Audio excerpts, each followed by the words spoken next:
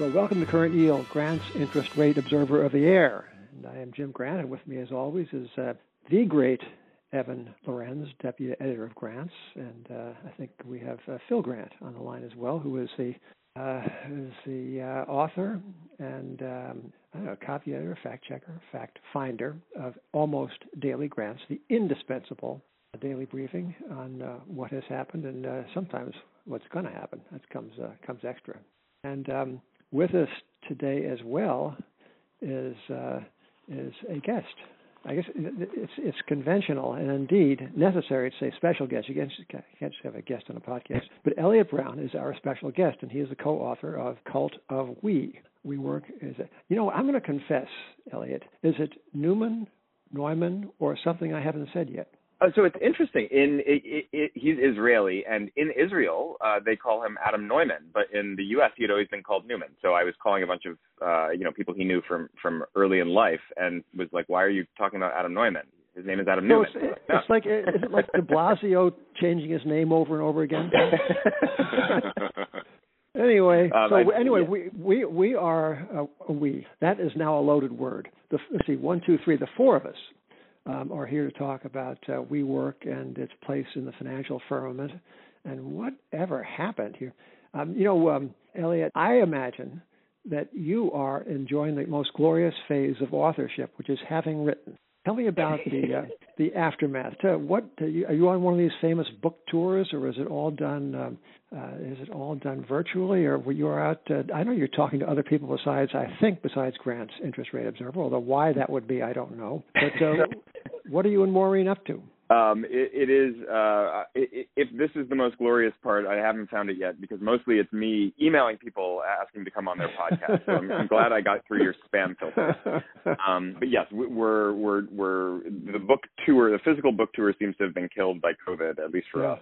We're sort of a little too early or late, depending when you want to count it. So lots of podcasts, and yes, very happy to be done writing, editing, and preparing to promote a book. Yeah. Well, Evan Lorenz, the great deputy editor of Grants, was kind of early on this WeWork stuff. We wrote about it a little bit, and I remember that I'm not sure who had the more rollicking laugh when the first sounding of the new valuation metric, community-adjusted EBITDA, came across the screen, whether it was Phil or whether it was Evan. But Evan, to you goes the first set of questions to Elliot Brown, the co-author of the new imminently best-selling The Cult of We. Go and ask him some questions about this monstrosity, Evan. Let's not let this sit here.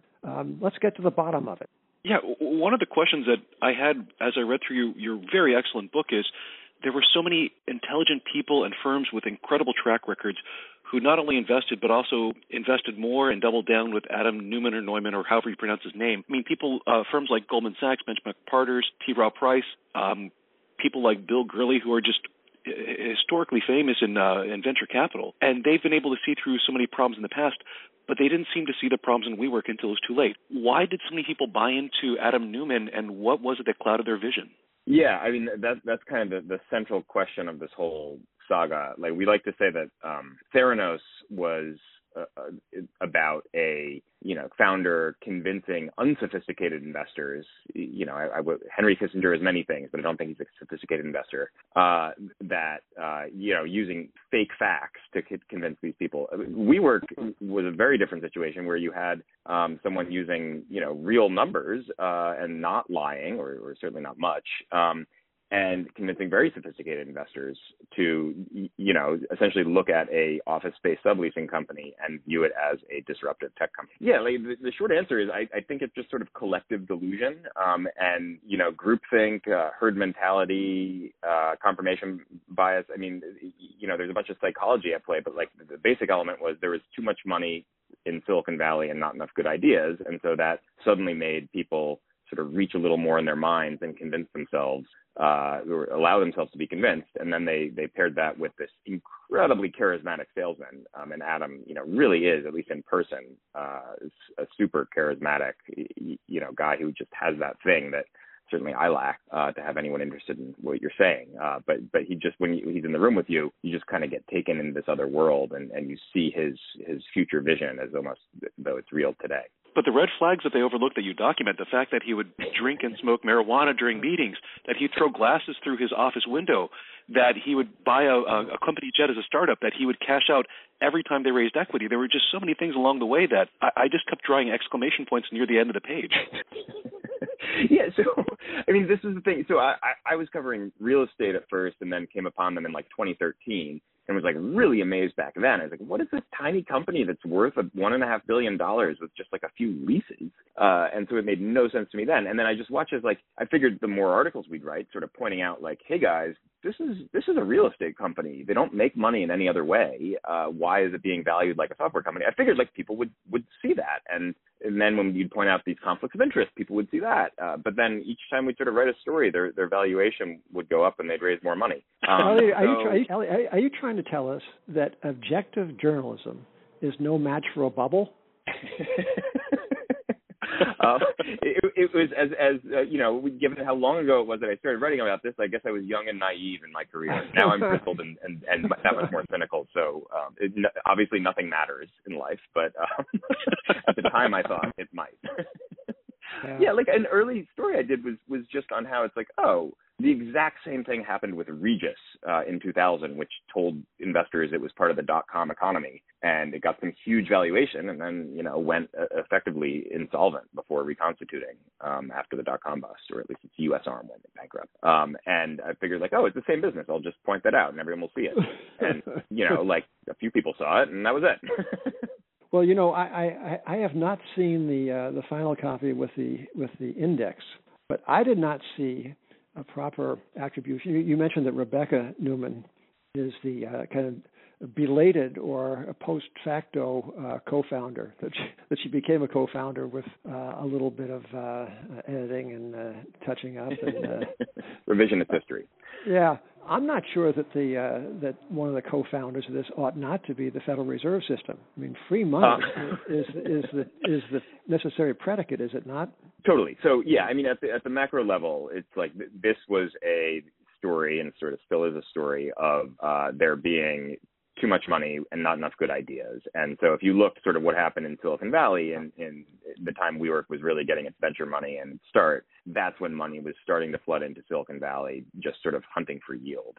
I think people saw the returns that happened on Facebook, and it was like, well, there's got to be others. And so then money just like poured in. And then when it looked like there were going to be these other app-based companies like Uber that was going to, reshape the way we think and breathe and walk. And he got these just enormous valuations. Don't walk. Yeah, right. Right, Elliot, yes, exactly. Speaking of which, I think that's a good seg to ask you about another trend that colors this situation, and that's the shift towards founder control out in Silicon Valley. Do you want to sort of touch on that and sort of the factors the role that's played in this mess? Yeah, totally. So in the old days of running a public company or a large company that's planning to be public, you would have one vote for every share that you have, even if you're the founder. And if in the old days, venture capitalists were not just after founders, they were after businesses. But, somewhere around this period when money was rushing in, it became much more of almost meme in Silicon Valley circles that founders are these mythical beings. And sort of, it's a sample size of a few, but some very good examples of like Jeff Bezos, Steve Jobs. They're just sort of able to drive toward a vision in a way that is kind of particularly impressive, and a board of directors might not push these companies toward. And so suddenly founders started getting full power, full control of their companies because venture capitalists would give it to them when they, as a way of like getting into a round. And so you had this result where essentially, or exactly, the people are giving these companies like WeWork money and full control, even though the founder could own 20%, 10%, 5%. And so it's really just like you get the keys to the car. The teenager gets the keys to the car and like a full tank of gas, I think is what we say in the book. Yeah. I mean, one thing that surprised me, not so much was Adam Newman's behavior, which by reading yours and Maureen's, reporting at the Wall Street Journal, I kind of had a glimpse of. But the behavior of SoftBank's Masa son, the fact that he would actually pull Adam Neumann aside and say, hey, some of your brothers in the Vision Fund are growing faster than you. You need to be crazier, even crazier.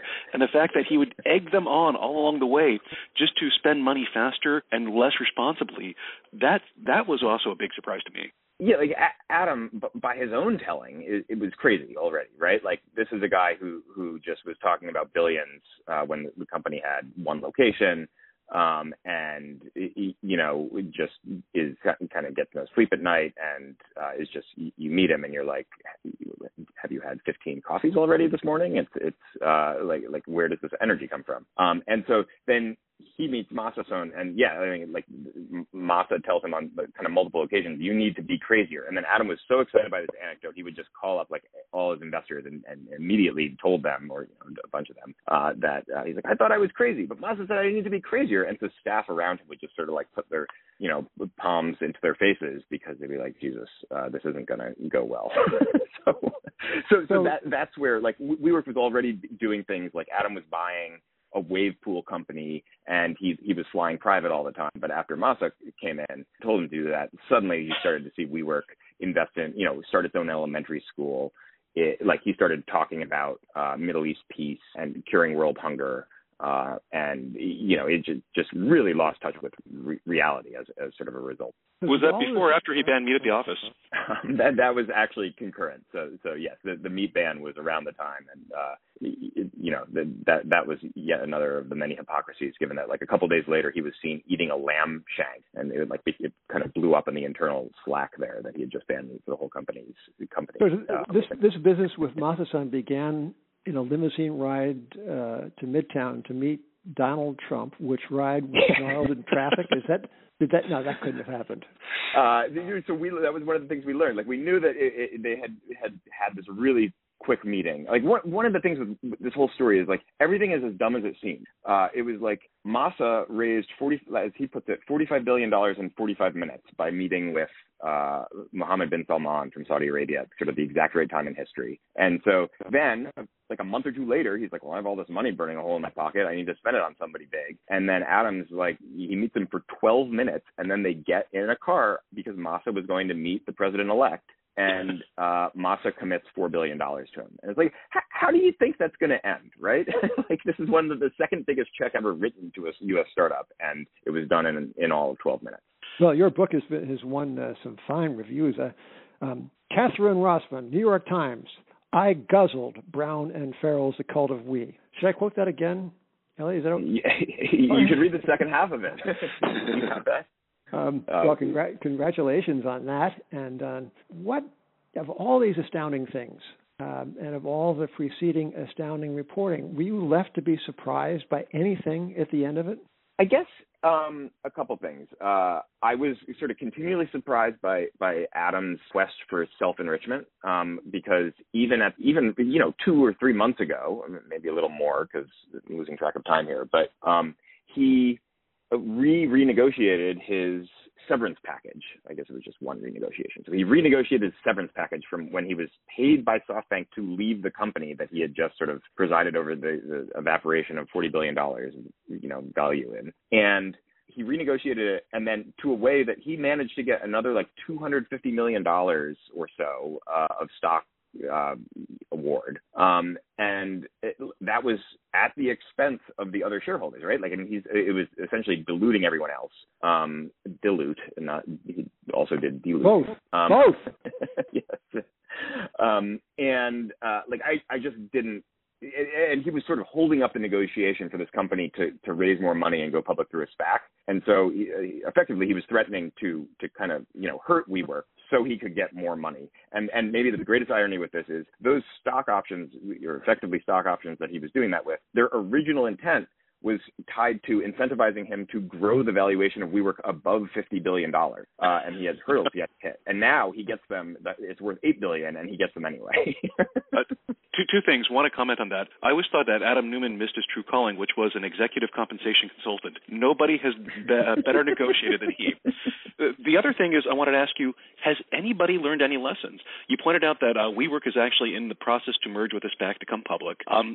Since its IPO collapse in 2020, we've seen stocks that are long on stories but short on profits leap to even higher valuations. I know in your book you point out Tesla and Nikola, and we can actually point out dozens of other examples. And SoftBank seems like it's back to writing big checks with big valuations. Last week, Masa-san wrote an $800 million check to a financial company called Revolut at a $33 billion valuation. Last year, its valuation was 6 times lower. It seems like just about everybody's doing the same things. Like after previous blow-ups like Valiant, at least people said, hey, maybe debt-fueled pharmaceutical roll-ups are a bad idea, but here everyone seems to be doubling down. I think that's really well put, and the short answer is we've learned nothing. I think there was a brief period of kind of surprising amount of introspection in venture capital where suddenly everyone was like, wow, maybe we should have path to profitability. And, at the time I was sort of like, yeah, it was like, why? Why would you have that for a business? Why would you need even a path to profitability? What's the point of that? If I can interrupt you for 1 second, Elliot, the New York Times in an article interviewing venture capital people in the fourth quarter of 2019, they said venture capital partners were for the first time in a decade calculating what gross profit is, and some of them didn't know how to calculate it. I think it was that same article that featured the CEO of Bird Scooter talking about how they were going to turn to profitability, and they're going public through a SPAC, and they hemorrhage money. This is all a long way of saying, yeah, like there was brief introspection, but no, like things are kind of crazy again. Now, the one lesson was learned, like I haven't seen any co-working companies that are valued at 20 times revenue or 40 times revenue. Like I think that era is over for at least a little bit. But there's certainly a lot of things that, like you said, electric vehicles startups is just, there's a company that's worth twice Nissan and hasn't built a single car, Lucid Motors, or hasn't sold a single car. It's weird time. May I wonder whether we're not overthinking this business about what the market learns and what it doesn't learn. Is it possible that in the absence of interest rates, financial amnesia settles over the entire world? I mean, you're smarter than me. That sounds right. Now, I do think there's it just sort of depends how much you pattern match, but it just depends and what lesson you take. So at first, I feel like startups that really just burn money and need billions of dollars to grow are not nearly as in vogue as they were in 2019. But so that just means startups with no revenue can be sort of,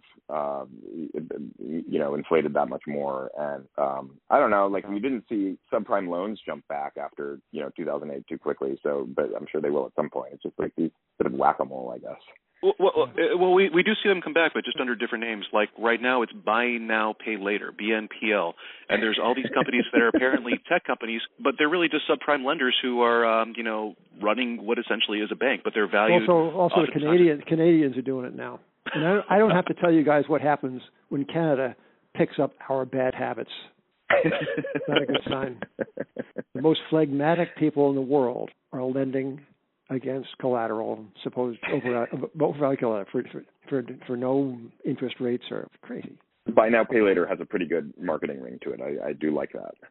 Did you get to speak to Adam Newman? Oh, sorry. Evan, please proceed. Did you get to speak to? Yeah. In the course of your book, did you actually get to speak to Adam Newman? Not for the book. So we tried. It wasn't for lack of trying, but he didn't want to participate. I'd met him a number of times early in the WeWork reporting process. So back in 2013, and then a few times through late 2016, and then he kind of, I think, realized that my stories were he sort of couldn't bring me over to his side to write about them as a consciousness elevating company. And was just writing about it as a real estate company, and so then he kind of stopped talking to me. So I met him. I know the charisma and remember it pretty vividly. But yeah, unfortunately, he did not want to chat with us for the book. Elliot, one of the great moments in 2019 was the revelations of WeWork that came about through the circulation of this prospectus. People had readers of the Wall Street Journal knew a lot of the stories that verged on the just incredible concerning the excesses and the craziness of WeWork. But along came with that prospectus, community adjusted EBITDA as the valuation metric, and then also the revelation that Newman and I guess his actual co-founder, founding partner, had registered a trademark on commercial use of the word "we." and for this they charged the company just about $6 million. And I'm thinking, as I saw this, I see $6 million for 2 letters. How would you apportion that? Probably the capital W would get 4, and the small e would get like 1/9. But was that revelation, the sheer tastelessness of charging this company, soon to be a public company, better part of $6 million for the commercial use of a word that we have all heard before? It wasn't a very special word.